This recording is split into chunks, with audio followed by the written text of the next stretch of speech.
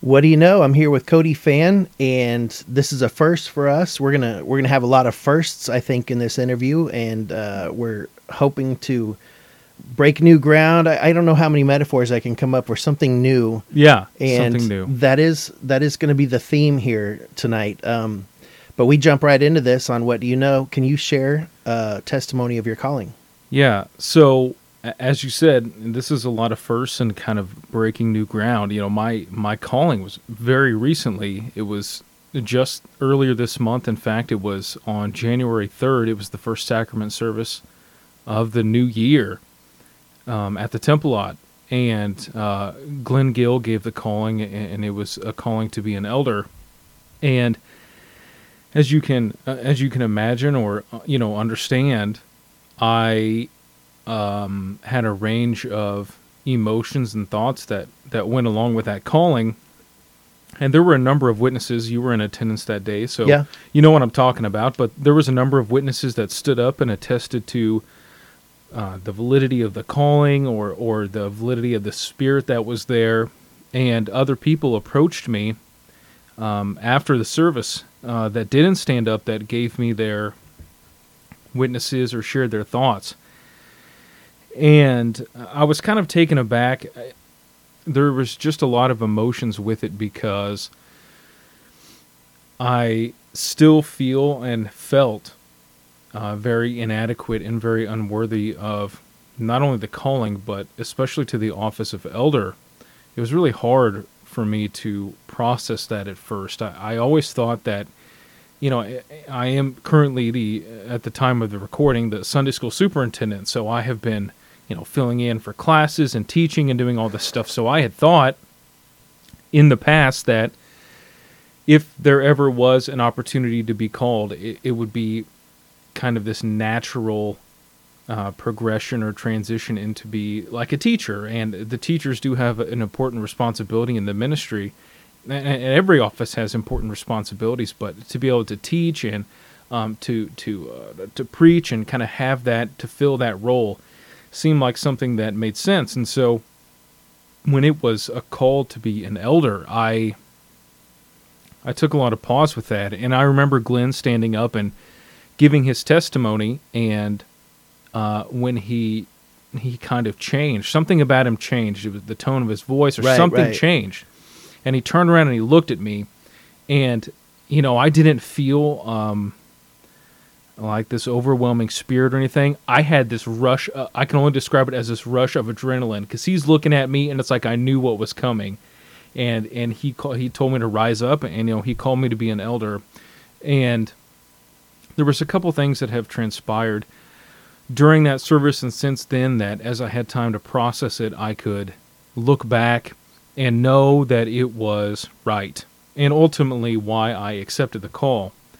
And that testimony service, as you remember, started off with Don Case, who was in charge of the service. He gave a testimony about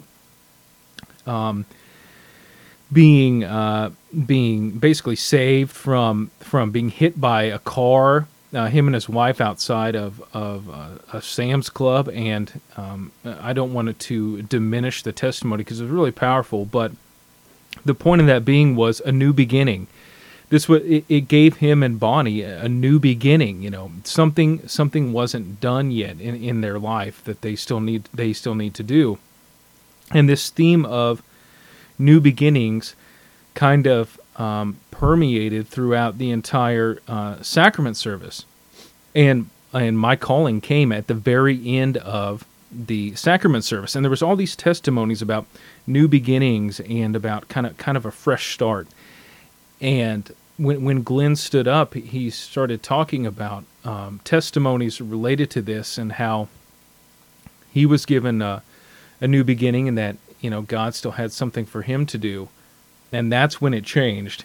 Mm-hmm. And there was something about him that changed, and you could tell. And that's when he said, there's something I have to do right now. And then he gave that calling. And that theme of new beginnings fit into this because, and it was a theme that I needed to hear, because this is like a new beginning for me and for Amy and for our lives and our family. And it fit, and This was a new beginning for the two. This was a new beginning for the two church locals as well. That isn't lost on me. Also, right. And this sacrament service was the last one before, and at that morning, at that same time going on, was the last service at the East Local. yeah, And so this was this theme was started by Donnie and grew organically. You know, I would say led by the Spirit, talking about this new beginnings, and it speaks to me personally and lends some credence to the Spirit that was there in the service, and kind of helps me to understand things that I have been worrying about in my life. And long story short, this is a new beginning for me, and I see it as a new beginning.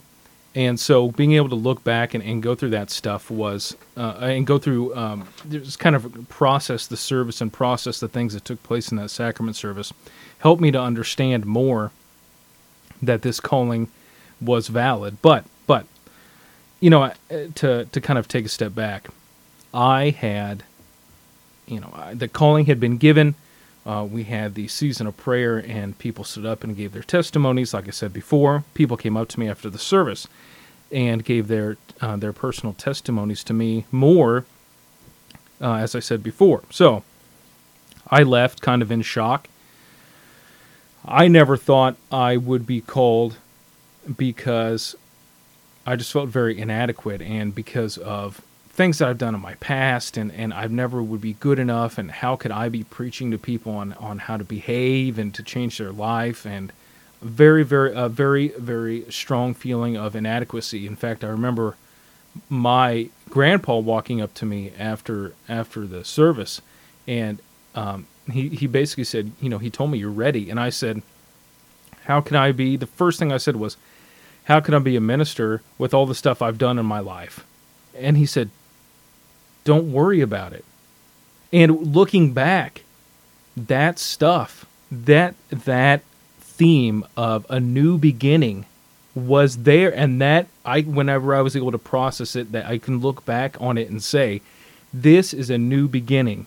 And so it really spoke to me. But outside of this new beginning theme, sorry, I keep getting sidetracked. That's probably good that you're stuck on that. I mean, that's a humble take on someone who's just took on a lot of responsibility. So yeah, a new beginning.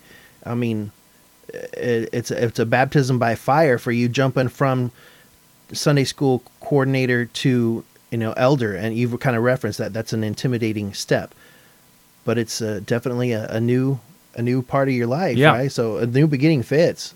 So we were in a new year, the first sacrament service of a new year. We were in the last service before the two locals combined. So we were getting ready for a new combination, or a new local, I would even say. Mm-hmm. This was a new beginning, or a new, not even chapter of my life, a new book for myself or Amy. And so this theme, it just fits too perfectly. And I went home.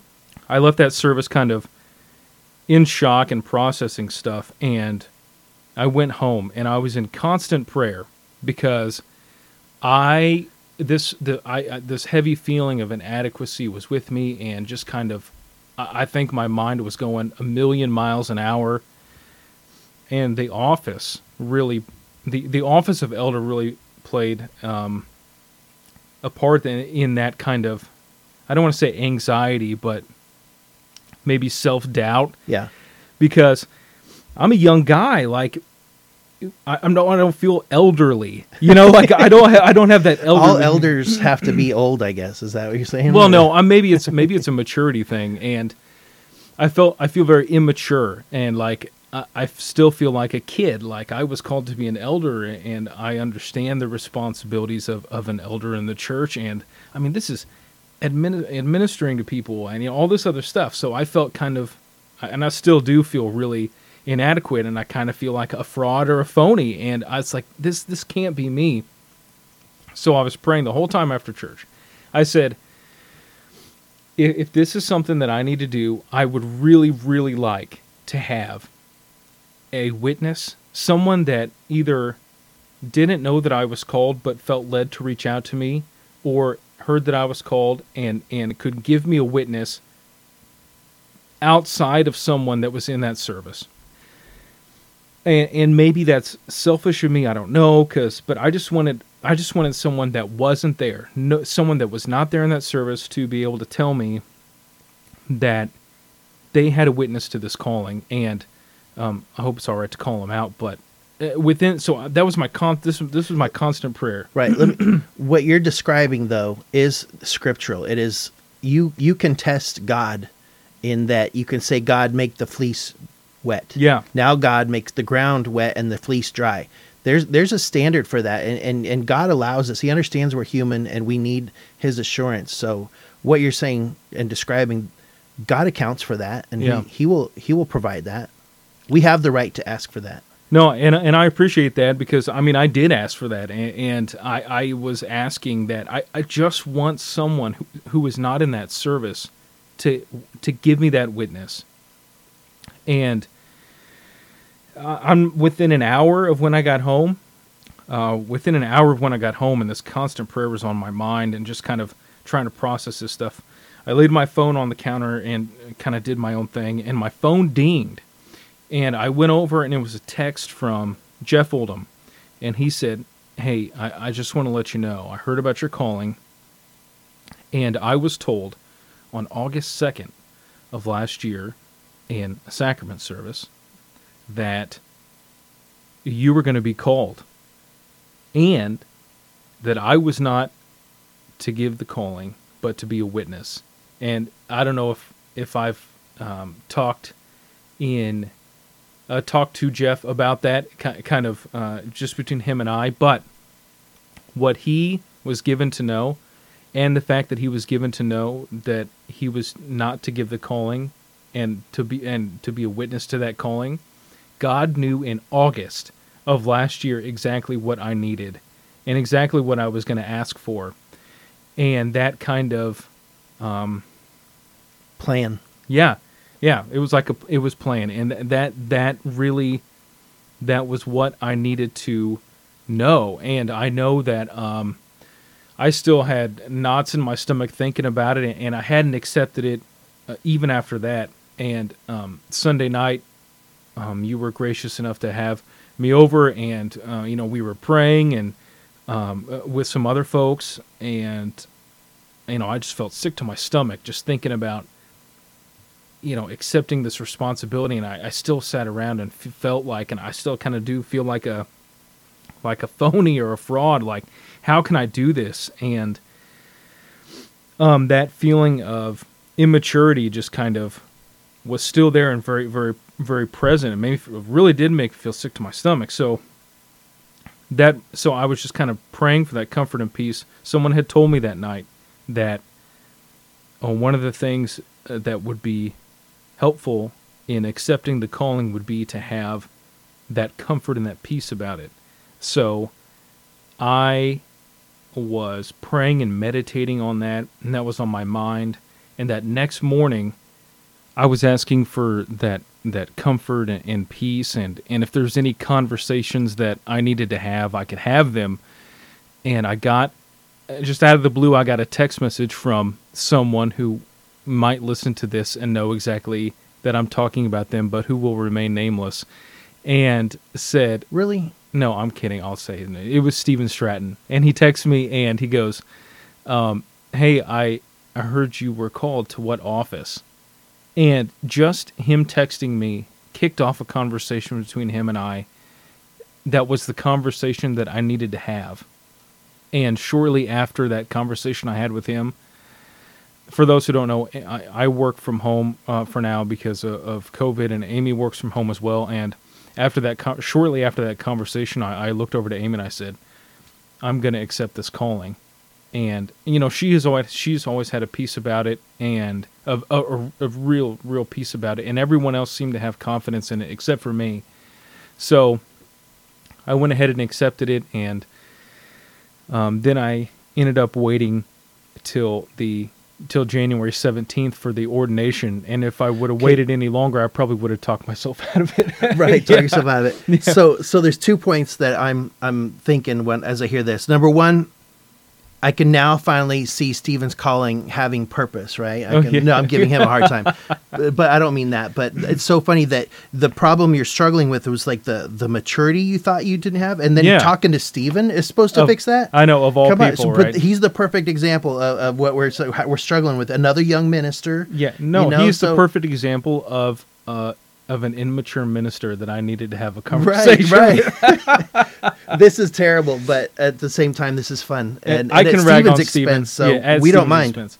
I don't mind at all, and but I really appreciate that fits, conversation. though. That fits that he's there, and God knew who you needed to talk to, and we have a close friendship with him that we've nurtured and developed. And so I just think it's amazing that God puts people in our lives for whatever reason. Yeah, he's all right. But no, I agree with you. And it's, I didn't reach out to him. I wasn't trying to fish for I didn't even know. I just didn't even, looking back, I didn't even know how that it was going to be resolved. But whatever I needed to talk about and that we did talk about kind of resolved it. And I'm glad that he reached out. It was what I needed. And one thing that I had been praying for my ordination was praying for kind of that boldness in ministry, because I didn't want to, and I don't want to go through this time of ministry looking back on my life thinking I'm just a fraud or a phony, or I can't do this, or God didn't really call me to this, or that I can't do this because I'm completely inadequate. And I have to look at it like that I am, and I know we've talked about this before, but that I am, in me accepting this calling, is simply just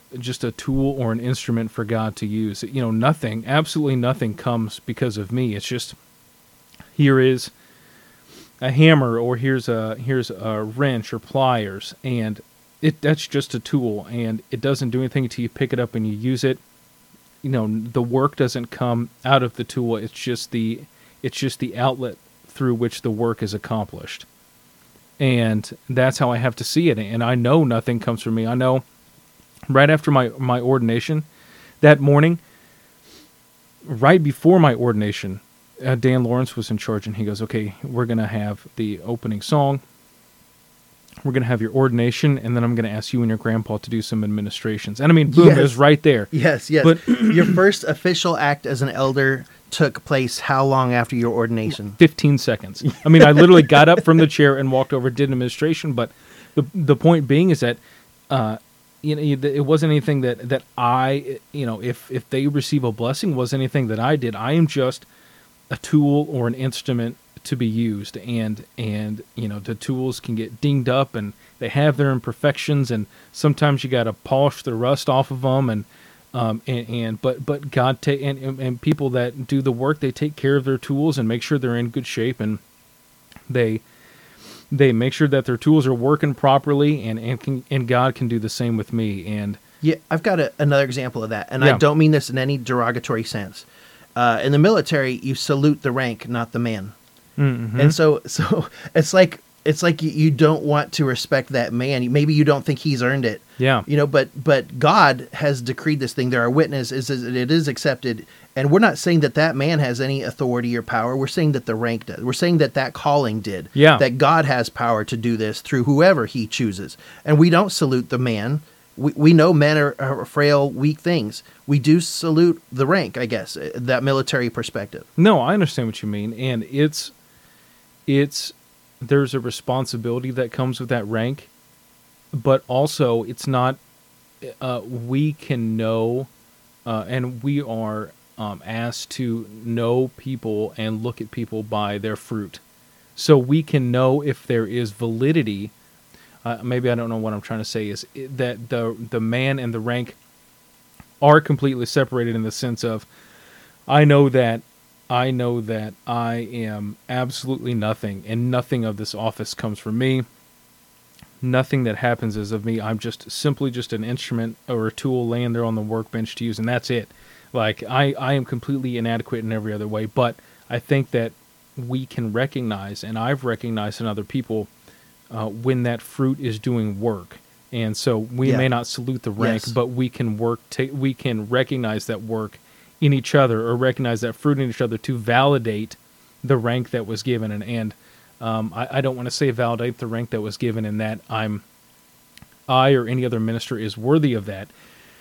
Just for the example of, if I can't do We should stop saying rank, though. We should say office. office. Excuse me. I Yeah, like you got that. me on the rank. I put that metaphor out there, and now it's kind of lingered too much. And I want to stop saying that. I want to That's say good. office. No, you're right, 'cause The it's not a office of rank. elder. The Yeah, office of it's elder office. is something that God has ordained. Yes. And he has these responsibilities and ordinances that he can perform. And so it doesn't matter which elder administers to you. That's the power of God. So 100,000%. Yep. You're right. There is no rank. It is just a specific calling to responsibility. You have a certain set of responsibilities to fulfill, One or of the- duties to fulfill. one of the things that has come out of that is this calling, especially, is I just happen to have two apostles living with my mom for this time period, and they were helping Brian move. Jay and Brian were over at my mom's house. So I mean, I was picking their brain constantly and Yeah. asking them, how does this work? How does this? What happens next? And what's it?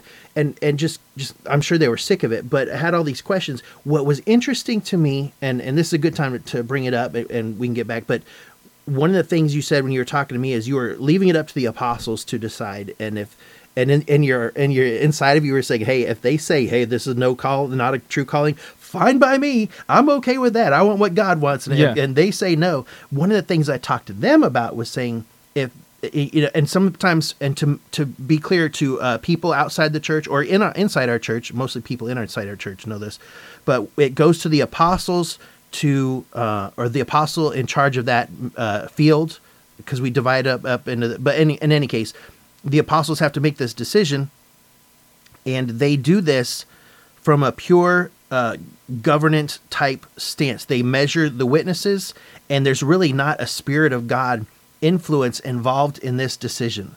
What they do, if you feel like you have a testimony or a witness to a calling, for or against, you remove yourself from the equation and you tell the apostles about it, and then you let other people who have no spiritual, leanings to come up with the final say. Their job is to look at the evidence from a strictly non-spiritual point and say, is there reason for or against by man's way of judging? Do we accept this or do we not? Is there evidence? What do the scriptures say? Have we met all the requirements? Did we check all the boxes? As soon as one apostle says, I do have a witness for this, they are absolved from being on that decision-making process of checking boxes. They are now a witness or testimony. Mm-hmm. So it's very interesting to me that when we say it goes to the apostles, we're really not. We're saying it goes to these men and their office as being the leaders of the church. They take that nature of apostle out of it. They want to be just men in that point in time in the process. Very interesting to me. Yeah, no, that's a good point to bring up in kind of this process leading up to ordination, especially for the office, not rank, office of elder, because I, throughout this process, have said that, I never received one witness against the calling or someone telling me that this wasn't right. So that checked off a box for me. I asked for a specific witness, and I got it, and that checked off the box for me. I was completely willing, and I don't care about my pride or humiliation or anything. I was straight up praying and willing that if this wasn't right, I would hope the apostles would shoot it down or say, no, we don't think it's the right time. I would gladly accept that. Mm-hmm. And then the same thing when the local votes on if they'll accept, your ministry into that local. If the local would have voted it down, I straight up would have accepted that and didn't just kind of wash my hands of it, not went home and, ate a tub of ice cream and sat on the couch and cried my eyes out. Like, I would have been like, hey, I respect the decision, and it might have been more of a celebratory tub of ice cream. Yeah, maybe. and I would have got the good stuff for that. But everything worked and everything pointed to that it was right, and everything has worked in my life. And we can talk about this and how much we prepare for a typical sermon, but this is going to be a long form podcast. I can already tell. But yeah, I'm having fun. This is good. But are you ready for question 2? You want me to bring that no, up? hold on. Okay, We're okay. still going strong on 1. So I could tell you that there was a lot of that feeling of inadequacy, and how can I preach to someone? And I will fully admit to anyone who asks that. In my past and in past times, and I'll probably talk about this in my first sermon, but, I have been a terrible husband, an absolutely terrible husband to my wife. I've been an irresponsible father. I've been a horrible representative of Christ to other people. There could be people from years and years ago that would see me preaching behind the pulpit, and without any context or knowing anything, walk in and say, "I can't believe you're letting that guy stand up there." Da da da da da. And so I've really, and I feel that real sense of inadequacy of those kind of things that I did and have done, and kind of just, I know I've been forgiven of my sins, and I know that there's a lot of things in my life that I've changed. And look, I've been compelled to repent before. And I couldn't eat. I couldn't sleep until I fixed things in my life, and that was years ago. And years ago. And there was a time where, at the time, it was D.A. Vogel. He was the Sunday school superintendent. And, it was so bad that my wife, who was not a member of the church at the time, was getting up and taking my very small children to Sunday school to learn, because she thought it was important for them to learn that stuff, while I slept in from whatever I was doing the night before. And D.A. Vogel was talking to me and asking me about coming to Sunday school, and I told him that school was for Monday through Friday. I'm not spending my weekends doing school stuff. And a couple years later, after more stuff went down and I changed a lot about what I was doing, there was a portion of my life where I didn't want to go to church. I didn't really care, and I was doing my own thing. I didn't care about really treat my wife well, or really care about our marriage in that aspect. And I was compelled to repent, and it is the worst. I hope no one, and I will talk about this in my first sermon. I know I will. But I hope no one has to do that. And it changed my life. And slowly but surely, here I am coming back to church. And I remember something. I was coming back, and I was spending more time at church and reading and studying. And you approached me one night and said, "Hey, I need you to play bass guitar." And I said, "I don't know how to play bass guitar." And you said, "Well, you got 2 weeks to learn."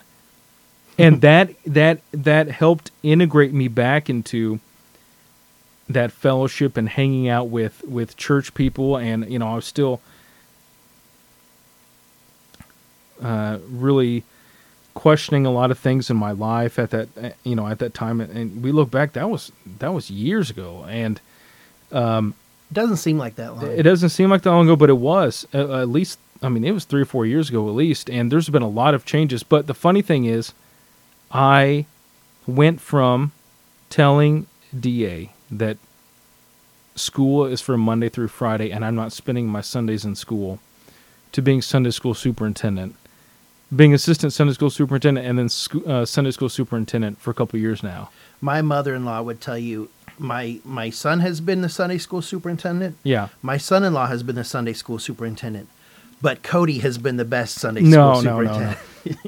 She likes you more than her son and her son-in-law. Well, so you took to that role and ran with it, and it's affected people's lives. So we appreciate that. Well, this is what I wanted to make another point. Yeah. When we do things together as a church community, and we do whether it's whatever the motivations are, when we build friendships outside of Sunday morning, Sunday evening, God recognizes that counts. That builds on what He's asking us to do, and be I hate to say community of Christ, but that does fit, and it's rolling off my tongue right now. But that community, that togetherness, those friendships, God, that's what the gospel of Christ is built on. Yeah. And the scriptures... That counts. No, you're right. And I can't quote this off the top of my head. I don't remember where this is at, but it's the scriptures tell us about basically who we associate with and who we hang out with, and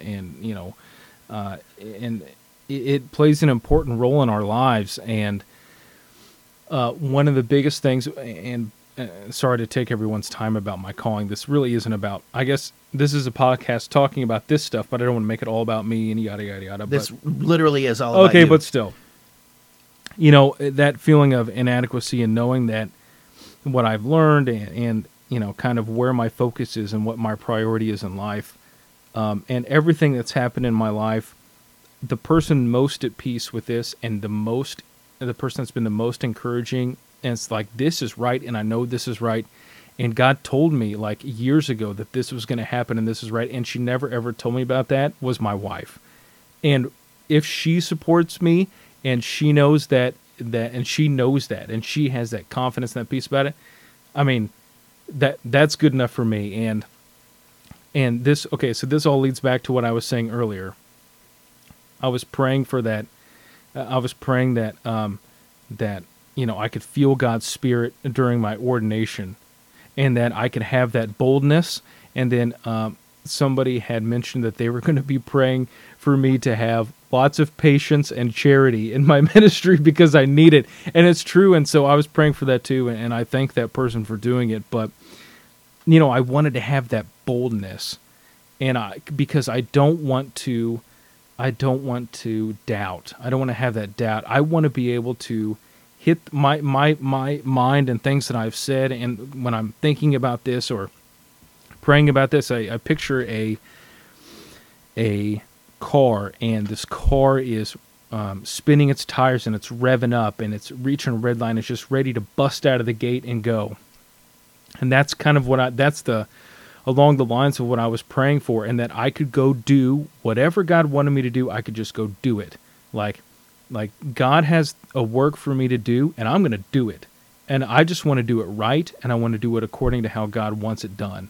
And man, right out of the gate, I got up from the chair and went over and did 2 administrations. I mean, it's been right to work. Last Sunday, baby blessing. Sunday night, another administration. It's just boom, boom, boom, and it's going to be. And then the 14th is my first sermon, which we can get into with number 2. But I'm not trying to. This is a really long way of saying that all of these experiences, and all of the conversations, and all my past and now my present and going into the future, all these things kind of culminated into me being able to accept this call. And I knew a couple days before my ordination, I think it was the day or two before, that after I was going to be ordained, there was going to be administration, and that I was going to be asked to do it. And I don't think God had spoke to me. I didn't hear God's voice, but that was kind of like impressed upon me. And that's how God has worked with me in my life and in this time frame of, it's just kind of through the little things and through these little experiences where, I asked for this and was asking for this witness, and I got the text to the witness, or it just how these little experiences that I've had through my life, and God has kind of worked with me in that way, and I can see Him working with me now, even before my first sermon, or even a couple days before my ordination. God is working with me in these little ways that show me, kind of direct me where I need to go, or prepare me for something. And that could be a good segue into number 2. Okay. But yeah, go ahead. How long or how much do you prepare for a typical sermon, and how many sermons have you preached? Okay, so I've preached 0 sermons, and my preparation, this is what I wanted to talk about. My first sermon is going to be on February 14th, which is Valentine's Day. This sounds like a commercial. It does. Everybody should come. Everybody should come. Come listen to Cody preaching. Sunday. Sunday. It could be a one and done thing. We'll see what everybody thinks, but that's the last time we ever. It's the last time, but so I was reading a book, And this book was talking about grace and love and different things. It was the Epic of Eden book. I've heard that book mentioned Yeah. a lot lately. So I was reading that book, and there was a passage that I was reading that kind of stuck with me, and kind of persisted in my mind, that talked about grace and love. And this was a month or two before I was even called, and it was just kind of stuck with me, and something that I had been thinking about, and it just kind of mulling over in my mind, and trying to reconcile these things with, how I believe or what the scriptures say, and just kind of thinking about it, not knowing at all that I was going to be very shortly called to the ministry. And it basically, it's just a concept centered around God's love.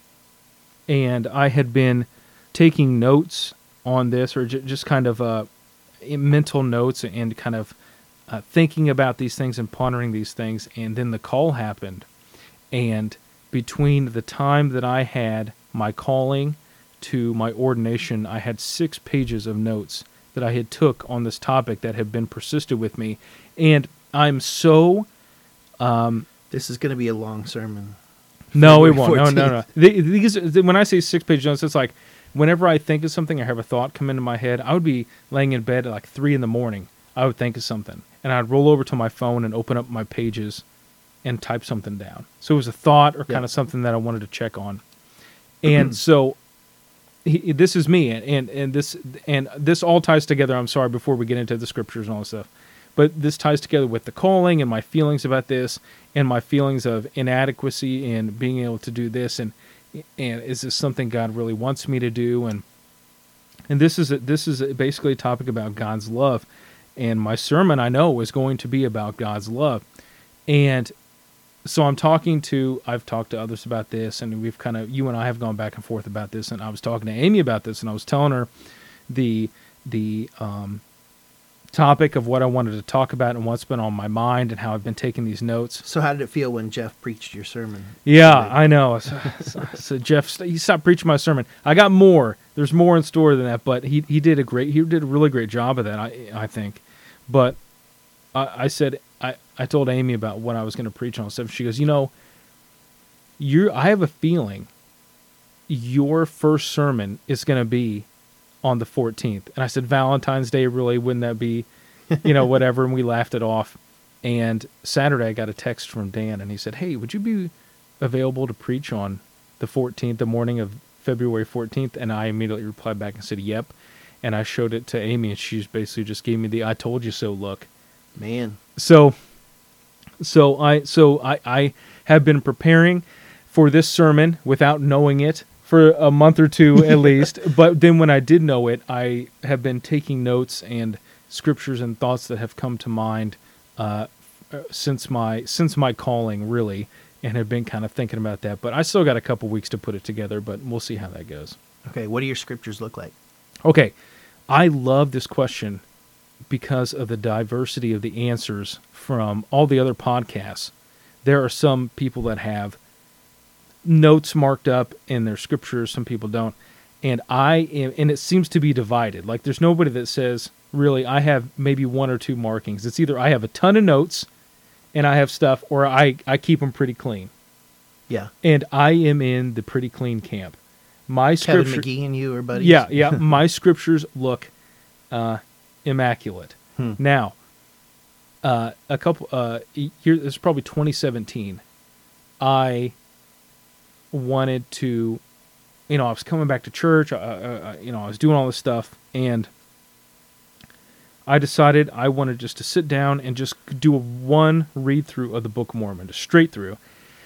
So I was reading through it, and things would stick out to me, like, oh, this is neat, or this is going to make me think about this topic, or this is going to make me think about this, this makes me think about this concept, or I like this verse, or I like this this passage, or whatever it was. And so I got a spiral notebook and just started writing down things. And so I have pages and pages in the spiral notebook of something neat, exclamation, exclamation point, Yeah. reference. Yeah, I've done that. I think I've got a spiral notebook, and I was just like, I read it, and I made my own thumbnail sketch of the Book of Mormon. Yeah. Where I just like, I'm reading it, and this is what this is about. Yes. And I want to, yeah. Yeah, so I did that, and I'll tell you why.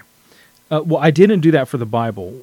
When I started reading straight through the Bible, I didn't do the same thing because what I found was anything that I thought about or a concept, I could just Google it and find it in 2 seconds. Right. Everything is so available for the Bible.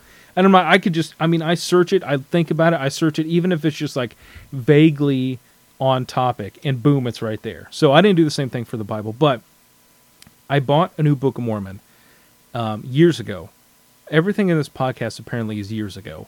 But I bought this Book of Mormon, and because the first one I had, I was a young teenager, and the topic of baptism was, prevalent as a young teenager, and especially for church camp.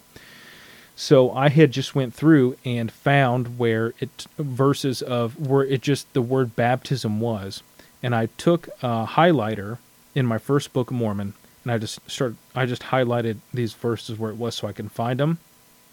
Well, it mentioned baptism, but that really isn't in the spirit of studying about what baptism was. So now, and before I bought this Book of Mormon, I would go through and look in the Book of Mormon, and I flip it, and there's just some random verse that had the word baptism in it, highlighted in yellow, and it was kind of really annoying to me that I did that because there's like a permanency about it where I can't ever get rid of it. And so I just never went back and marked up my new Book of Mormon or my new Bible. The only thing I have marked up is the Greek definition of grace in my Strong's Dictionary. That's the only thing I have underlined. And if there's one other thing that's underlined, maybe in my old Bible, it's one of my favorite in my old Book of Mormon, is one of my favorite scriptures that we'll talk about here shortly. And maybe that's the only other one that I underlined. But the definition of grace in my Strong's Dictionary, that Greek definition is underlined, where we've talked about it before, which is the... Should I ask you? Are you going to have this? Or No, that's fine.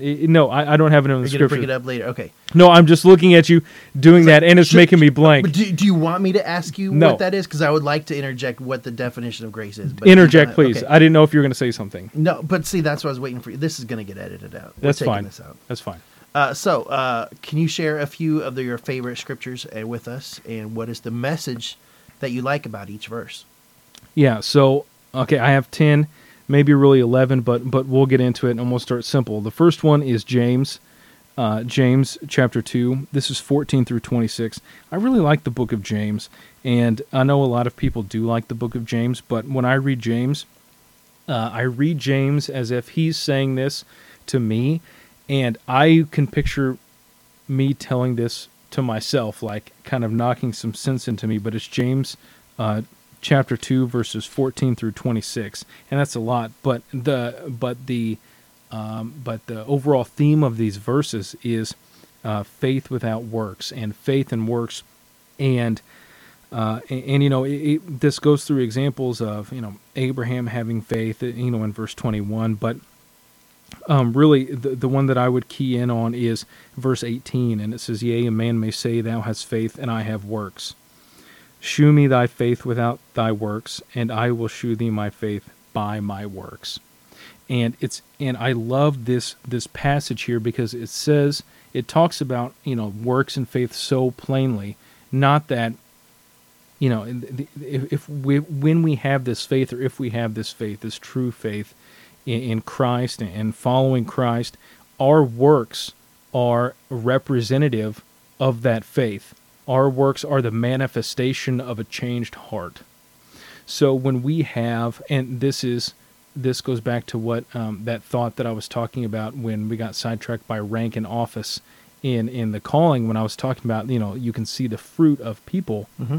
You can recognize that changed heart, or you can see people that have that changed heart, and their works are a representation of that faith. And I really, it's very plain and simple to me here in James, because I know there's a ton of grace and works and faith, especially in it seems to be more prevalent nowadays, and this really speaks to me on a very simplistic level, and helps me to understand that when it talks about being, that how works are required or we're saved by that grace, which is that, as you know, the divine influence upon the heart, and the basically our evidence in life of that. This shows me that these works that I have are because of that faith and that change of heart, that grace that God gives us, not something that I can do, kind of just going through the motions and not really having that faith or that belief in Christ. People can do good things, but the good works that it talks about, which is following Christ's commandments, are done out of faith and belief in Him. I'm not saying people can't do good things. I don't know if that makes sense to what I'm telling you. But when we measure fruit and a lot of that process that God does, the best way I heard that same argument was the seed. Yeah. We grow into something, and eventually you're going to see the fruit of it. Well, the fruit, and that is your works, and yes, that happens because you have this influence of God on your heart, and it's all one step more, your whole life. Yes, and you can go read the definition of the fruit of the Spirit, and it talks about the very first thing it mentions is what? Love. It says love. Okay. And that love, we can go look at the two greatest commandments, to love God and love each other. Mm-hmm. That love, there's an underlying theme there, because think of what actions we could do, what works that we do in following Christ that isn't enveloped by that theme or that action or the heart of towards love, towards other people or towards God. It's like all encompassing. Mm-hmm. And so when you have that love for God and for others, your works show that. And I just love reading that thing in James 2:18. It just really speaks to me on a simplistic level, and I really like it. And there's probably deeper meanings, but no one's ever accused me of being the smartest guy in the room. So the next one that I have is this is Matthew 15:21 through 28.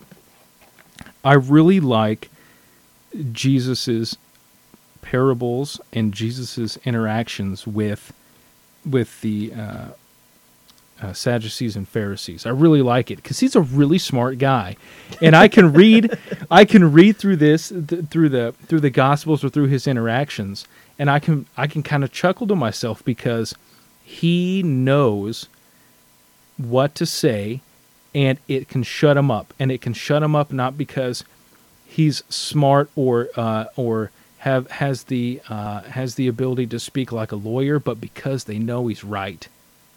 Yeah. They know he's right, and they're mad at him for it. They end up killing him for it, but he's right. And it makes me chuckle when I read some of these things. And this is one of them that's on the flip side. This is Christ's interaction with the Gentile woman, and she comes to him. This is Matthew 15:21 through 28, and I love this story. And it says, Then Jesus went thence and departed into the coast of Tyre and Sidon. And behold, a woman of Canaan came out of the same coast, and cried unto him, saying, Have mercy on me, O Lord, thou son of David. My daughter is grievously vexed with a devil. But he answered her not a word. And his disciples came and besought him, saying, Send her away, for she crieth after us. But he answered and said, I am not sent but unto the lost sheep of the house of Israel. Then came she and worshipped him, saying, Lord, help me. But he answered and said, It is not meet to take the children's bread and cast it to dogs. And she said, Truth, Lord, yet the dogs eat of the crumbs which fall from their master's table. Then Jesus answered and said unto her, O woman, great is thy faith. Be it unto thee even as thou wilt. And her daughter was made whole from that very hour. What an incredible story that is, and I just love that story. And I can picture this woman, and there's a lot of things in here that I take out of this, and we all know that Christ was sent here for the Jews, and he says this here, basically, it's not meet to take the children's bread and cast it to the dogs. No, he's talking about the Jews being these people, and they're being given the in my opinion, what is basically the bread of life, and and it's not meant for the dogs basically under the table, and he's calling this woman a dog, but and people will say, oh well, and maybe he meant a puppy or whatever. He says cast it to dogs. Yeah. And so here's this woman. In my mind, I'm imagining how desperate she is. She knows that her daughter is, it says, grievously vexed with the devil, and something is wrong with her, and she has love and concern for her, and she's going to Christ because she knows he can heal her. She knows it, and then she comes to them, and he didn't say a thing at first. He didn't answer, not one thing. Then his disciples bug him and say, come on, do something because she's bugging us. And he says, but then he finally answered and said, he's not sent unto anybody except for the lost sheep of Israel. He's not doing it. And then she came and worshipped him. She came again before him and said, she's at this point, it says worshipped, and I can just see her saying this, saying, Lord, help me. She is desperate.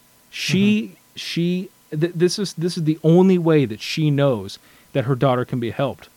No one else is going to help her daughter, and I don't know this, but I assume she's probably went to the physicians of the day or other people, and then Christ says something to her in her time of desperation. I mean, she says, Lord, help me. And what does he say to her? It is not meet to take the children's bread and cast it to dogs. And how does she react to that? How would I react to that? There's the next thing. You've just been rebuked.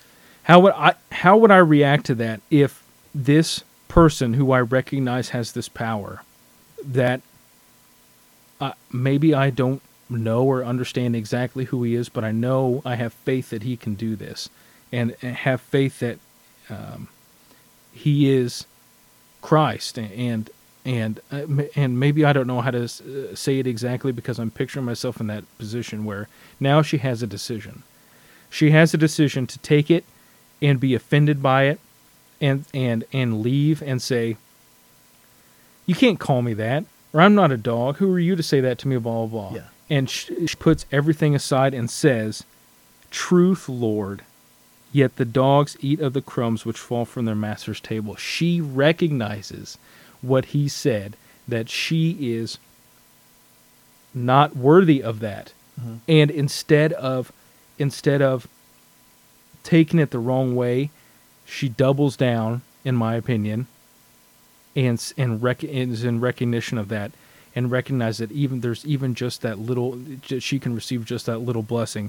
And he said, O woman, great is thy faith, be it unto thee even as that will. Jesus recognized that complete humbleness. And that's where I was going to say that. Yep, she had no pride in her whatsoever. He recognized, and you can understand where there was kind of that line drawn in the sand, and that's kind of how I read it. Others may read it a different way, but she had a complete humbleness and faith about her, and recognizing that, and she got her blessing. And can you imagine how happy and amazed she is with that? And so I really do like that story, and every time I read it, it kind of just brings a smile to my face. The next one is along the same lines. There's a couple that are along the same lines, but I want to go to Alma. I want to jump over to the Book of Mormon for this. I should have done these in order so we're not switching books, but it's Alma 3:47 through 56. It's on page 316 for those who like the pages, and for others who are listening, it's Alma 3:47 through 56. Now, this is one that I had talked about earlier, one of my favorite scriptures, which I think I had actually underlined in my other Book of Mormon, but it says, have you walked keeping yourself blameless before God? Could you say, if you recall to die at this time within yourselves, that ye have been sufficiently humble, that your garments have been cleansed and made white through the blood of Christ, which will come to redeem his people from their sins? Behold, are you stripped of pride? I say unto you, if ye are not prepared to meet God. It says, behold, ye must prepare quickly, for the kingdom of heaven is soon at hand, and as such an one hath not eternal life. Behold, I say, is there one among you who is not stripped of envy? Can't talk. I say unto you, that such an one is not prepared. And I would that he should prepare quickly, for the hour is close at hand, and he knoweth not when the time shall come. for such an one is not found guiltless.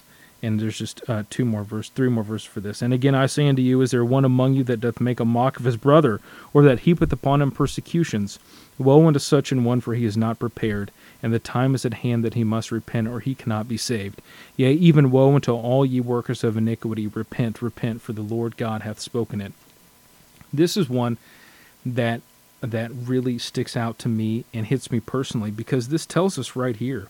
It asks us if we've been sufficiently humble. Are we stripped of pride? Are we free from envy? Do we make a mock of our brother, or heap on him persecutions?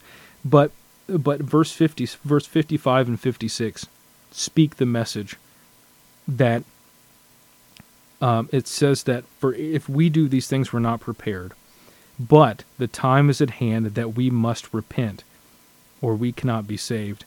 And 56 is telling to me, yea, even woe unto all ye workers of iniquity, repent, repent, for the Lord God hath spoken it. We see this theme throughout the scriptures. And when I interact with people, I need to remember this. Not that I am not humble or that I'm not stripped of pride, because I need to strip myself of pride, and I need to be humble, and I need to not envy. But the fact that I need to remember that and not just focus on myself. But like verse 56 says, it's not saying everybody that's trying to follow Christ and maybe is struggling with sin, or everybody that thinks that they're trying to do right but isn't. He's saying, woe unto all ye workers of iniquity, repent, repent, for the Lord God hath spoken it. God is reaching out to people, and he's saying, you, even if you're working iniquity, this is your opportunity to repent. He's saying, he's telling people, you can go back and read just like we said. He's not just telling us he's not just asking us, do we walk blameless? Are we stripped of pride? Are we stripped of envy? He's telling people that the people that are working iniquity, that are these things have these things in their life that you would consider iniquity, that aren't following God. He's saying, this is your chance to repent. And here's these things about being humble, about being prideful, about walking blameless, about being envious. They're all things that are of a carnal mindset. And he's speaking not just to us, but to people that are in this iniquitous, I don't know if that's a word, iniquitous state. And I have to remember that if I ever have the opportunity to go to somebody and talk to them outside of the church, or talk to somebody that is in kind of that state of mind that he is talking to both of us at the same time, I can't approach it saying, look, you have to come to our church or follow Christ, and here I am, this minister, I am, I'm going to be this example for you to follow. We are both in the same boat. He's talking to both of us.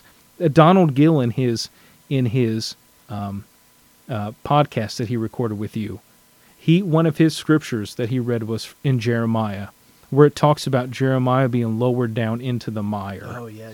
We are all in the mire. Yeah. And we can read this and we take it personally, and we look at it to use to examine ourselves, and I look at it and to use and examine myself as well, as we should. And his point was, it's just you and God. It's not you and me. Yes. It's not you and that guy. Yes. It's just you and God. Yes. And verse 57, and I know that's outside, but he says, behold, he sendeth an invitation unto all men, for the arms of mercy are extended towards them, and he saith, repent, and I will receive you. That is for you. That is for me. That is for the people that are workers of iniquity. People that are out there, we can make a list, Mm-hmm. And so when I read this, I have to remember that this is for everyone. And in fact, this is probably some of the stuff I'm going to be using in my first sermon as well. I'm going to have to remember this one. But this is one of my favorite because it speaks not only to me, but it's one that can speak to everyone. And I can use it as a kind of a check and balance, I would say, in my life. And I feel like I don't, meet up to this, and I know I need to be sufficiently humble in my life. Any comments on that, or I'm going to go to the next one? The only comment I have would be that the culture, the cancel culture in our society would not conform to this. I mean, they especially that heap of persecution on your brother. That's how we get you to conform. Yeah. Is by saying, pointing fingers and saying, attacking them on social media until they believe like us. And this other way in the scriptures is saying, all of us are in the same boat. We are all inclusive and we all fall short. Come on over to church. Yes. And I think one of the favorite things I saw was how it's kind of changing the mindset of people that go to church. It's not that the people at church are righteous. They're just the ones that recognize that they need it the most. Yeah. We go to church because we recognize that we aren't stripped of pride. We aren't sufficiently humble. We envy. We like to mock our brother. It's not a museum for saints. It's a hospital for sinners. Yes, it is definitely not a museum for saints. I can tell you that right now. And so this speaks to, and you can go back and you read before and after, and there's great messages in it, obviously, but this speaks not only to ourselves, but this speaks to people that in all walks of life and out there, and it's basically a call to repentance for myself, and that can be applicable to others, and it's something good that you even could be a conversation starter to talk to somebody about. So, I mean, you're not going to go up to them and be like, "Hey, are you sufficiently humble?" But if people are wanting to talk about ways to change their life or examples of what they can do, and these are deeper conversations, but I think it's just applicable to everyone, so I really like it. Let me cross this off my list here. The next one, as I cross this off, is in Jerem. This is in Jerem. Yeah, doesn't exist. It does exist. This is in Jerem, chapter 1, verse 28. Are you trying to impress us by knowing? No. This is one that I used in a study for Sunday school years ago that's always stuck with me. And this is Jerem, verse 1, Jerem chapter 1. There's only one chapter, verse 28. And it's on page 199. And this is talking about basically how the Nephites are prospering because they are keeping the commandments. They are it says in verse 23 that the prophets of the Lord are threatening the people of Nephi according to the word of God. Basically, and in verse 24, the prophets and the priests and the teachers, they labor diligently, exhorting with all long-suffering the people to diligence. They're teaching the law of Moses. Basically, it's doing what they need to do, and they're being taught. But verse 28 says, "For they did prick their hearts with the word, continually stirring them up unto repentance." And we read and we in the scriptures, and we talk and we listen to sermons about the importance of spending time in the word. And here it's giving us an example where the Nephites, the people there, they are, through their teaching and through their diligence in keeping this law, they are pricking their hearts with the word, continually stirring them up into repentance. So then I ask myself, is my heart being pricked that continually stirs me up into repentance? Am I spending the time I need to reading my scriptures, or spending time in church listening to sermons where I'm being exhorted or admonished?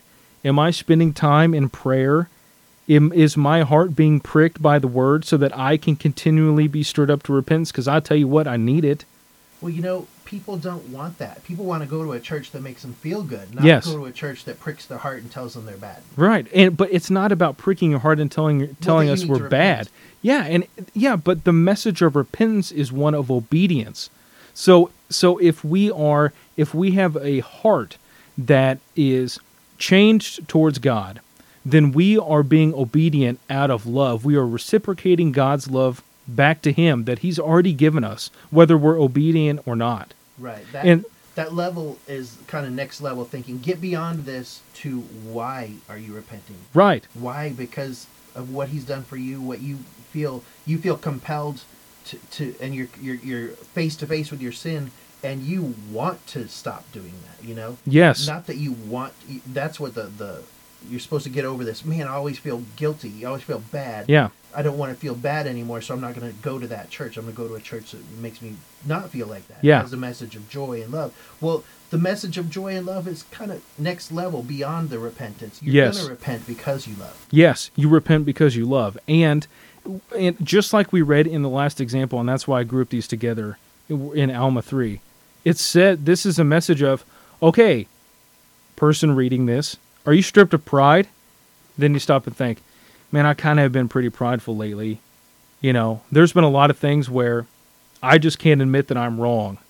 Or I've really gotten after someone because I just know I'm right. I don't care if they're offended or not. I know I'm right. And they can go fly a kite. You know, or I don't want to admit something to God or that I have a problem with something because I can handle it. It's not something that I need to, you know, work on in my life or whatever it is. I mean, there's a million examples of pride. And when we read those things, those are the things that make us stop and think, you know what? It's probably something I need to change in my life. And repentance is a lifelong thing. It's something that we're constantly working on and that we do daily. I do daily. I mean, I got frustrated today about something, you know? I mean, I could give you a ton of examples about things I'm still imperfect on and working in my life, but how am I going to know that I need to repent or get those reminders if I'm not spending the time in the Word or at church listening to those sermons or however we consume the Word of God? And it's not just this message of God loves you and which He does. You know, but just that it's not just this feel-good stuff. It's a recognition that there is something there that you have yet to obtain, but yet you are required to obtain. But you want to obtain it because you want to show that you love God, not because you're trying to earn God's love or earn His favor. You'll never get there. Well, yeah, I mean, God already loves you. He loves you, no matter what. Mm-hmm. But the point is that do we love God back? Jesus in John, I think it's 14 or 17. You know, Jesus said very plainly, "If you love me, keep my commandments." Right, and that's so simple. And it's not because He says you have to do what I say. He says, "If you love, do you love me? Then just do what I say." And so when we read the Word, we think, I really love Christ. I love the fact that He gave His life for me. I don't deserve it. I feel very inadequate every day that God did that and that Christ did that. And I can't understand it. It's hard for me to understand that. So how can I show God that I appreciate that sacrifice, that I appreciate the opportunity that He gave me to repent, that I don't have to be stoned for my sin? Like, okay, I have an opportunity to repent, to change my life, to make it better, to have my sins thrown into the depths of the ocean, be wiped away, and I can change my life. How do I do that? It's through that obedience. It's through reciprocating that love that God's already shown to us by loving Him through faith and by keeping His commandments. And so if we're not reading these things like the Nephites were there, and, you know, they were following the Mosaic law. You can see in verse 24, it says, teaching the law of Moses, blah, blah, blah. It doesn't say in verse 28 that, you know, they were pricked and making sure that they did the right sacrifices with the right, you know, animals. And I'm sure that's, you know, that was part of it. Mm-hmm. You know, you get what I'm saying. I'm not belittling that. But it says they pricked their hearts. Verse 25, they believed in Him to come as though He already was. They yes. had a better understanding yes. than they did in Jerusalem. Right. And it made them prick their hearts with the Word, and which stirred them up unto what? Unto repentance, mm-hmm. unto this recognition that there is something there that needs to be done outside of back to the definition of grace. Yes, you know that it moves in your heart. It moves and changes, affects your heart, divinely affects your heart, and that's what that pricking of your heart that they're talking about to repentance. That's God doing that. Yes, that means you're on the right path. Yes, and yes, and hopefully my sermon will get more into that. But it's going to be a fired up sermon. So I hope. Right. along those same lines, let's stay in the Book of Mormon. Let's go to Ether chapter 5, verses 28. Now, this is something that others have used, but you asked for my favorite, and this is one of my favorite, and I really like it. And it's Ether chapter 5, verse 28. It's on page 748, and this is 28 and 29. But it says, I give unto men weakness, that they may be humble. And my grace is sufficient for all men that humble themselves before me. For if they humble themselves before me, and have faith in me, then will I make weak things become strong unto them. Behold, I will show unto the Gentiles their weakness, and I will show unto them that faith, hope, and charity bringeth unto me the fountain of all righteousness. There's been people on this podcast before that have talked about this, talked about the meaning of this and what it means to them and what it says. But I know that I have weaknesses. And just if you want to not even scratch the deeper meaning of this, everyone relates to this scripture, right? I mean, you read it, and your mind instantly goes to those things that you struggle with or that you're weak. And think about those things. If we didn't have those things, when would we go to God? When would we go to Him? There's one that if we get to a grade, if we don't, and we had talked about this before. We're hitting all of them. Okay, we're hitting all of them. Well, that's fine. We can talk about that later then. But this works for your weaknesses, work for your spiritual salvation. That doesn't mean you may be tempted by things, you may be weak in things, or quick to, I have a short fuse. I can get, I can get fired up really quickly, right? Mm-hmm. There's a difference between struggling through and overcoming temptation and giving into sin. Yeah. Temptation isn't something, I don't want to say this in the wrong way. Temptation isn't something that, temptation is there to make us stronger. These weaknesses here are there to make us stronger. It's when we give in to sin that really gets us in trouble. If we never were tempted about anything, and there's scriptures that back this up, if we never were tempted or put through trials or have had to confront our weaknesses, and that's what I'm keying in on, if we never had to confront our weaknesses, a recognition of our weakness does what? It keeps us humble, right? Like it says in there, it makes us come to God, and it gives us that recognition, like it says in the Book of Mormon, that we're nothing, right? Mm-hmm. And those work in a positive manner if we allow them to. They work positively in our lives to bring us closer to God. Now, on the flip side, our weaknesses, if we aren't in the mindset of coming to God, our weaknesses, we continue in those weaknesses, then, we continue in we those come to fruition in sin, and then in lifestyles, and in all this different stuff. And so, sorry, I don't know if you're going to say something or not.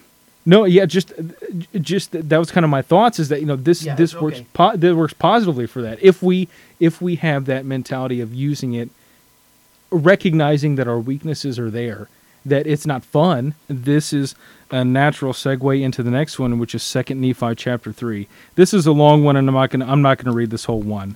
But there's just the theme of this section, and you'll be familiar with it. 2 Nephi chapter 3, verses 29 through 66. There is a thought here where we see Nephi going through this same mental anguish, the same mental exercise that all of us do. And to understand, when I think of Nephi, I think of one of the great spiritual men in the history of mankind. And here he is in this section in the second book of Nephi here in chapter 3.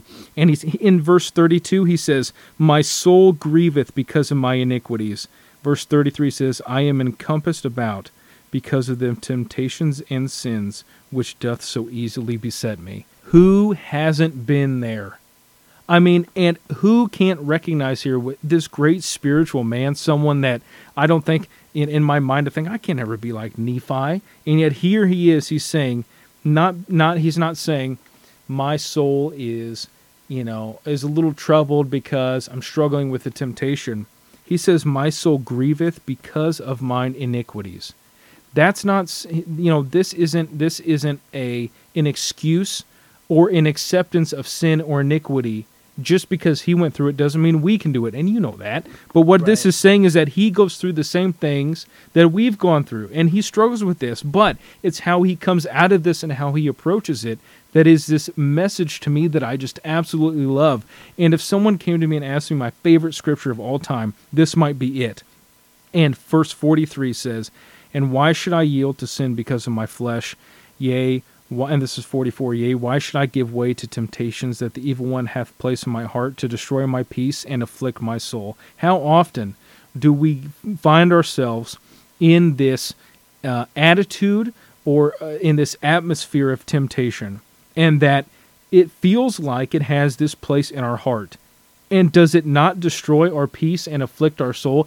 Does it not just burn in your mind and just really bug you that you did this? And it just and in verse 45, and this may be, I don't want to digress too much, but the fact that this is in here when I read this, if this does not help me understand the validity of the Book of Mormon, I don't know what does, because this seems so real and so raw. This is Nephi putting it all out there to me.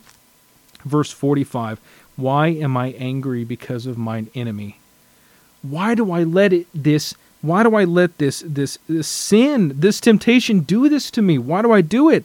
And I've been there, and I still get there sometimes. And I've been there so much. I can't explain to you how much I've been there, and I know exactly what he's talking about. And you feel like you're just there's nothing else. You can't be good. Or you can even recognize that, sure, there's this chance for repentance, but you're just there. In verse 42, he says, "If the Lord in his condescension unto the children of men had visited me in so such mercy, why should my heart weep and my soul linger in the valley of sorrow, and my flesh waste away, and my strength slacken because of mine afflictions?" That is powerful language. Mm-hmm. He is speaking to all of us, and all of us have been right there. We've all been right there. And we can read it and say, dude, I know exactly what you're talking about. I know it. And in verse 46, he says, "Awake, my soul, no longer droop in sin. Rejoice, O my heart, and give place no more for the enemy of my soul. Do not anger again because of my enemies, and do not slacken my strength because of mine afflictions." Now, verse 50, he comes into this, where he says, "Rejoice, O my heart, and cry unto the Lord, and say, O Lord, I will praise thee forever. Yea, my soul will rejoice in thee, my God, and the rock of my salvation."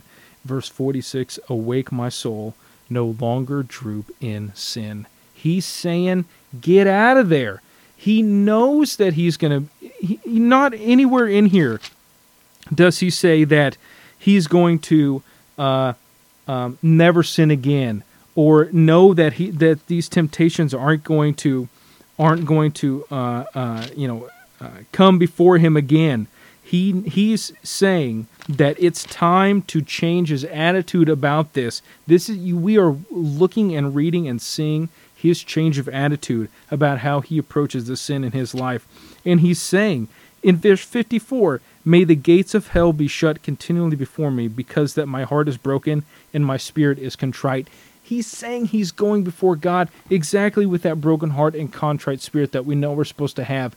Going before God and recognizing this, he is able to seek, and I would say receive, repentance because of that broken heart and contrite spirit. It's that recognition, but it's that recognition that he doesn't need to concentrate and focus on this, where it says, how wretched it, in verse 31, like you said, "O wretched man that I am, yea, my heart sorroweth because of my flesh." He is going through all these emotions, going through all the stuff that we've talked about before, that you and I have been through, that everyone has been through, and you can see this change of his mindset.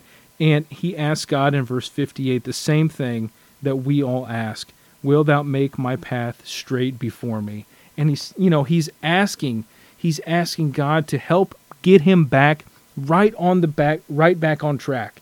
And that's what we have to do. He's approaching God right here. He says it in verse 54, like I said, that he's recognizing that now his heart is broken and his spirit and contrite, and asking God to make the path straight back before him. And I absolutely love this passage, and it goes to the end of the chapter. And like I said, we don't have to read all of it, but if anybody does want to read, it starts pretty early back in verse 20. You can even go back to verse 24, but verse 29, and it talks about how his soul delighteth in the scriptures, and his heart pondereth them, and writeth them for the learning. and the profit of my children. Do we not delight in the Scriptures when we read the Scriptures? Like I told you before, are we not thinking of those things? Are we not pondering those things, right? Mm-hmm. And we are. But then he's also saying, okay, look, I love the Scriptures. My heart thinks about these things, and yet here I am. I'm stuck in that mire, like we talked about before. And I love that Donald used that verse, because we're all stuck in this mire. And here's Nephi. We're reading him pulling himself out. And that's what he's doing. And I just love this verse because of that. I love those verses in that passage. I love it. And I love it. And it's something that I like to go back and read. It's a reminder to myself. All right, next verse, Matthew 5:6, and this is the Beatitudes, the Sermon on the Mount, and this one I really like because just like we talked about in Jerem, when I read this, this is something where my heart is pricked, where it causes me to approach with that attitude of repentance and examine my life in something, and that is, like I said, Matthew 5, verse 6, it says, "Blessed are they which do hunger and thirst after righteousness, for they shall be filled." And I could tell you, and Amy would tell you, that I am someone who is hangry. I get really hangry if I don't eat something. And my whole focus is, if I don't eat something, I'm getting upset, I'm getting irritated, I'm getting frustrated. I need to eat. You need a Snickers. I need a Snickers, right? I'll hover. See, I'm even thinking about food now. I'll hover in the kitchen when Amy's cooking something. I'll go grab and snack on something, even though I know I'm about to eat dinner. I get hangry. My whole focus there is just on being able to eat something. And I've had situations in my life where I've been so thirsty, all I can think about is just getting something to drink. Now, and then I take that, and that has an application to my spiritual life. These are Christ's words. This is Jesus Christ himself saying that blessed are they which do hunger and thirst after righteousness, for they shall be filled. What a reminder that is. What a reminder to, if we're in the Word and we're reading this, when I come across this, it's so simple. But do I hunger and thirst after righteousness? Is it something that I like to be righteous when it's convenient for me, or I like to be righteous most of the time? Do I desire to be righteous, but I know that I'm going to fall short, so I'm just going to kind of do the best I can? And think about that being filled, and that's the last part of it. And I know I'm equating it to physical things, but think about having, and especially during this pandemic, we haven't been going out to eat. So I think of restaurants that I've liked to go to, and I can imagine I get that craving, and I think, can't wait to go to this restaurant and eat, and just fill up on all this yummy food that I haven't had in a while that I'm really desiring. And just think how you feel afterwards. You feel full, you feel fat and happy, right? This is like, what an awesome meal.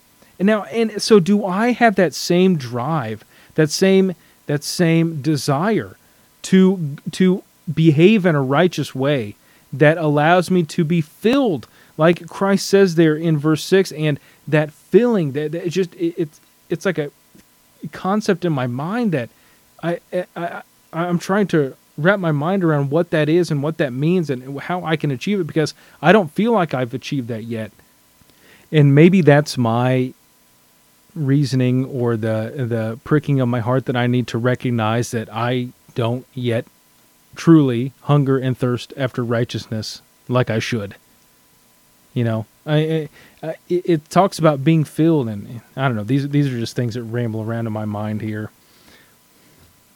This is getting into the really, really, really stuff that the good stuff. Psalm 37. I want to go to Psalm 37. If there was I was asked what my favorite psalm was a couple months ago, and immediately it's Psalm 37. Psalm 37 or Psalm 51 are some of my favorites, but Psalm 37. I have never read a scripture, maybe that's a bit hyperbolic. When I read this scripture, in this psalm, it gives me so much peace and comfort. And I love it. I love Psalm 37, and I would recommend the whole thing. But I want to focus in on 3 verses, and it's Psalm 23 through 25. And it says, "The steps of a good man are ordered by the Lord, and he delighteth in his way. Though he fall, he shall not be utterly cast down, for the Lord upholdeth him with his hand. I have been young and now am old, yet have I not seen the righteous forsaken, nor his seed begging bread. And we can go on and on from there. But verse 24, 23 and 24 are so fantastic.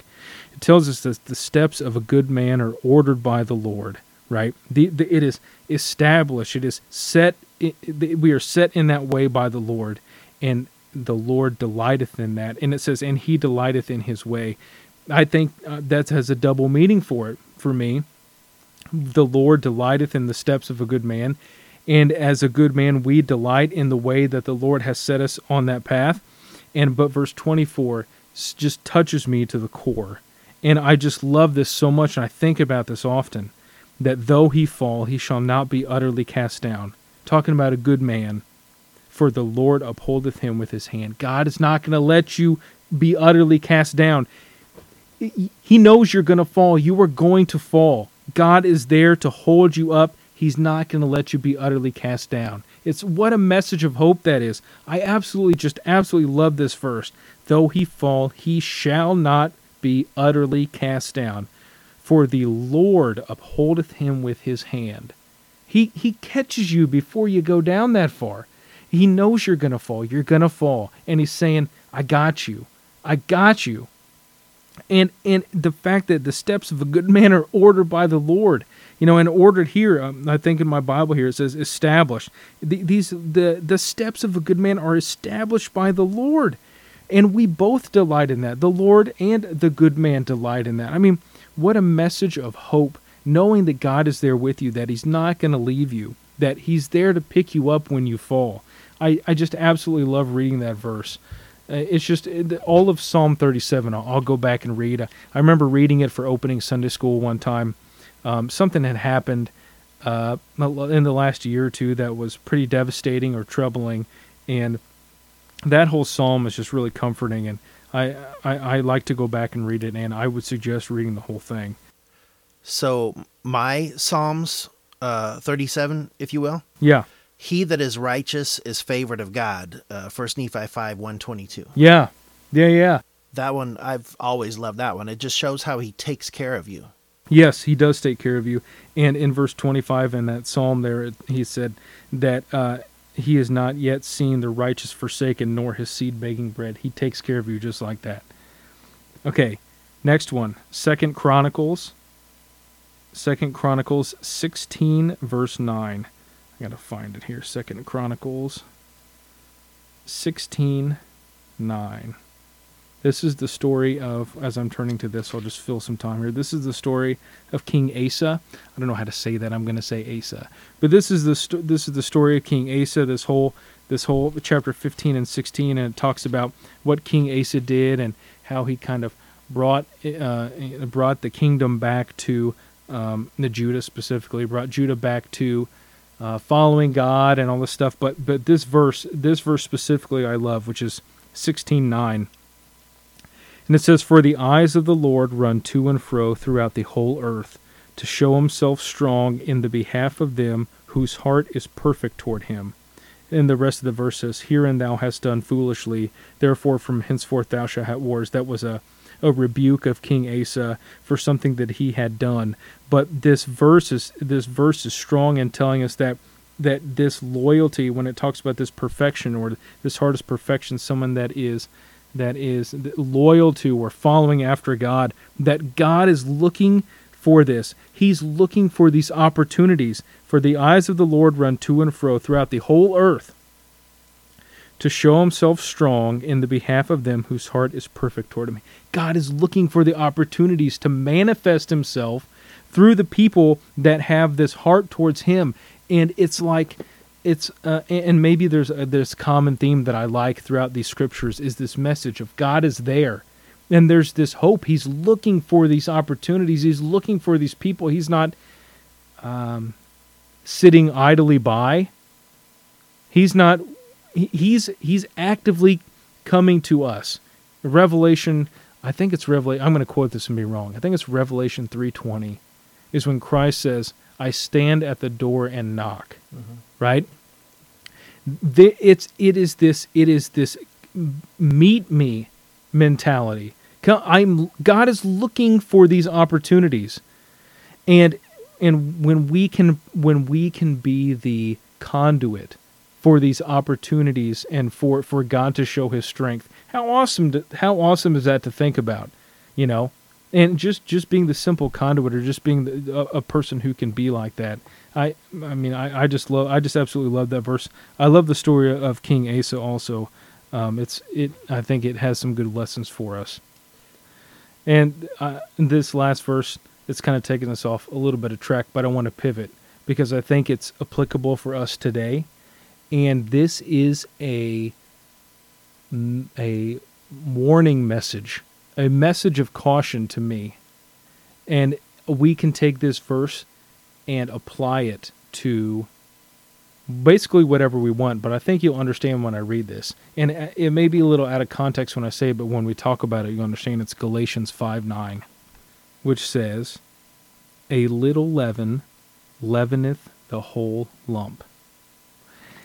Now, I absolutely do not want to get political or, talking about the social state today. But when I think of this verse, what I think is just a little leaven. Just a little bit of that stuff, a little bit of the bad can explode and get people going crazy, or get people riled up, or just a little bit of that stuff in your life can take something that may be a small focus that you have and turn it into your entire world.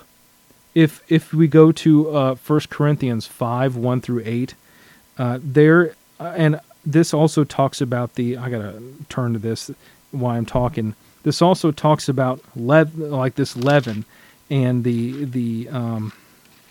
there's a definition here that I like though, and it says in verse 7, "Purge out therefore the old leaven, that ye may be a new lump, as ye are unleavened." And if you go back and read this story, it's kind of a weird one about why he's saying this. But in verse 8, "Therefore let us keep the feast not with old leaven, neither with the leaven of malice and wickedness, but with the unleavened bread of sincerity and truth."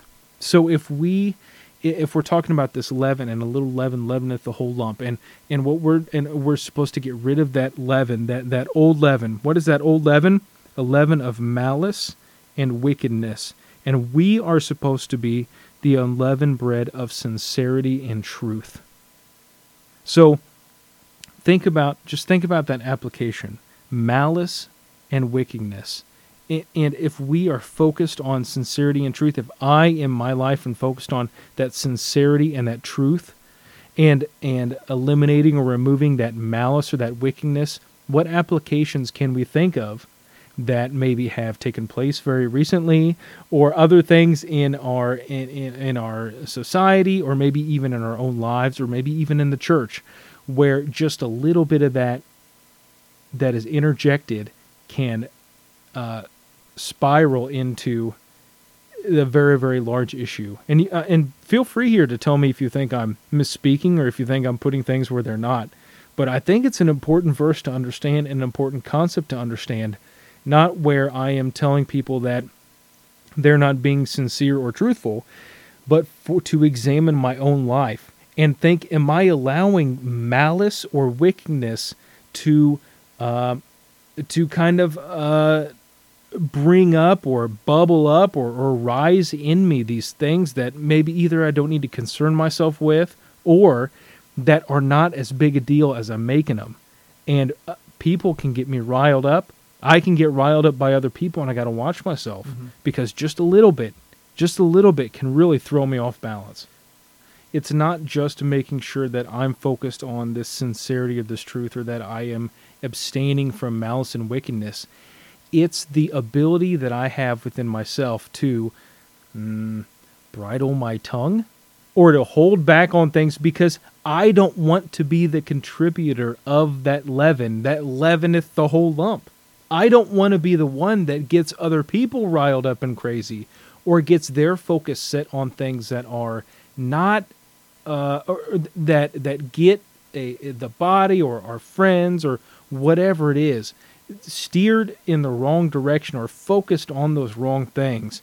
And if, like you said in your example, if our focus is completely on, or their focus was completely on winning at no matter what cost, well, then what it is that is not just a mentality that was set by one person. That was a mentality that is shared by a group of people. And so once they get focused on that, you can't get off of that. And all it takes is, and I'm saying this as if I'm as a definitive fact, but in my mind, what this is telling me, what the scripture says, is that little leaven, just that little bit, that one person or that one idea, that it can get, that one little thing can get people riled up and get our focus changed. And it's a reminder to me not to take part in that, and also not to be that little leaven myself. And yeah. I've been terrible at that. This past year, I felt like I have experienced growth, but I've been terrible at that. And you've been a witness to that. I've contributed to division. I've contributed to bad attitudes. I've contributed to people digging their heels in and feeling like they need to defend themselves because I've been on the attack. And that's the kind of stuff that I talk about. You can apply the little leaveneth the whole lump scripture to a million different things. And that's why I like it so much, is it's applicable to things like when we talk about social issues, or we talk about church issues, or we talk about doctrinal issues with other people. And it's just a reminder to myself to not take part of it, which I'm totally guilty of, and to not be the instigator of it. Don't be that little leaven, which I have also done many times. So what I hear you saying is, don't be a part of the problem, be a part of the solution. And in this verse, this is a very specific way to apply a very broad scripture. Yeah, it is kind of a specific way to apply a broad scripture, and that's why I said, it may feel a little out of context when I read it, but I do like it because it allows us to maybe give that broad application, or it allows us to apply that application to different aspects of our lives or our interactions, and I don't think it's wrong to apply it that way, but it's just a lesson for me. Yeah. That's my scriptures, man. Wow, I think you broke the record. Oh no! So, for a first timer, you've really got the hang of this preaching thing. No, don't say that. I hope not. We'll see how it goes. Okay. Anyways, thanks for having me on, Daniel. Sorry to break the record for anyone who has to sit through an hour and 40-minute podcast. That was Cody Fan. What do you know? For my yoke is easy and my burden is light. For my yoke is easy and my burden is light. Come unto me.